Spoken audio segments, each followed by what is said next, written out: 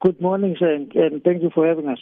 We thought it would be good just to get clarity and have a very sort of direct conversation. This 250 Rand fee that I would have to pay to renew my license online, you say it is not new. So then where does the confusion lie?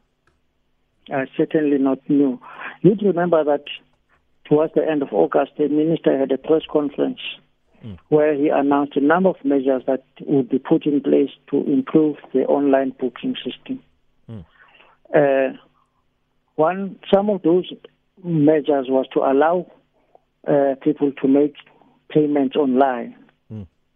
And this is a long-standing demand from members of the public who have said that, but as you try to improve your online booking system, why don't you incorporate an ability or capability for us to be able to pay online? Because that will save us time in the long queues that we enjoy at the licensing centers. So the fees, the 250 fee is the cost of production of the driving license card. It's the fee that people are already paying when you go and renew your driving license. At the moment, you go and queue, fill in papers, have your eyes tested, fingerprints taken, and then you go to the cashiers to pay the 250 and come back to come and collect your card. So we want to cut all that time. The proposal is that as you make your booking online, you must simultaneously be able to pay the 250 Rand that is required. It's not for the slot, it's not for the booking space, but it's for the production of your driving license. The money that you would have paid when you went directly to the center. So, and then you would have an option to then say, can you post the card to me when it's produced, either by, if you have a post box, to my post box, or courier it to my address.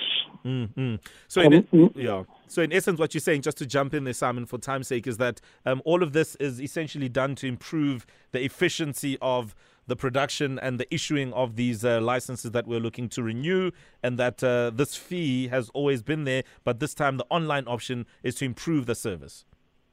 To improve the service, bring about convenience to the public, but also to ensure that we move our services from the Stone Age processes that are currently in use into the digital age in which we currently live.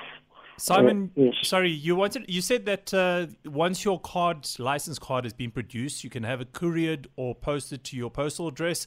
Is there an extra cost for that, and will you be able to use the online system to pay for that too? Okay, Simon will just have to hang 10 there, Oza. Let's take a quick break. We'll come back and get that answer from him in just a moment. All right, we continue and also wrap our conversation with Simon Zwane, speaking on behalf of the Road Traffic Management Corporation. 250 that you have to pay, this online fee. It's been explained, and also just the idea of improving efficiency and the service that we get, and what that 250 is for, the production of the license itself. And Oid had a key question as well before we went to the break. So Simon, I wanted to know, obviously we're paying 250 for the production of the card. Then you said we could also have the card couriered or posted to us once it's been manufactured, the license card. Is there an extra cost for that? Because it's an important question, I guess, for people that want to know. Yes.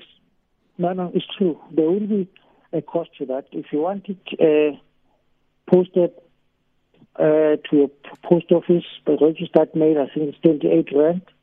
But for the courier service, it will be about 99 Rand, and then comes directly to a courier company will send them directly to you. And can you use the system to pay for that as well? You'll be able to use the system to pay for that. It's an option you can exercise on the system. But if you have too much time in your hands, you think you are happy with standing in queues, you will then collect it at the licensing center. All right. Simon, we appreciate your time, and thank you very much for just giving clarity on that. And just a reminder when this system will be kicking in? Well, the proposals have been published for public comment for the whole of September, and then the minister would have to consider those comments in October and stuff. we envisage that towards the end of the year or early in the new year, the system should be able to kick in. All right. Simon Zwane speaking on behalf of the RTMC on that 250. If you've had any issues with regards to renewing your licenses, you can tweet us, #TheMorningFlavor, or send us your voice notes. What have you experienced with the service centers that you've had to go and renew your license at? Any issues? We'd love to know.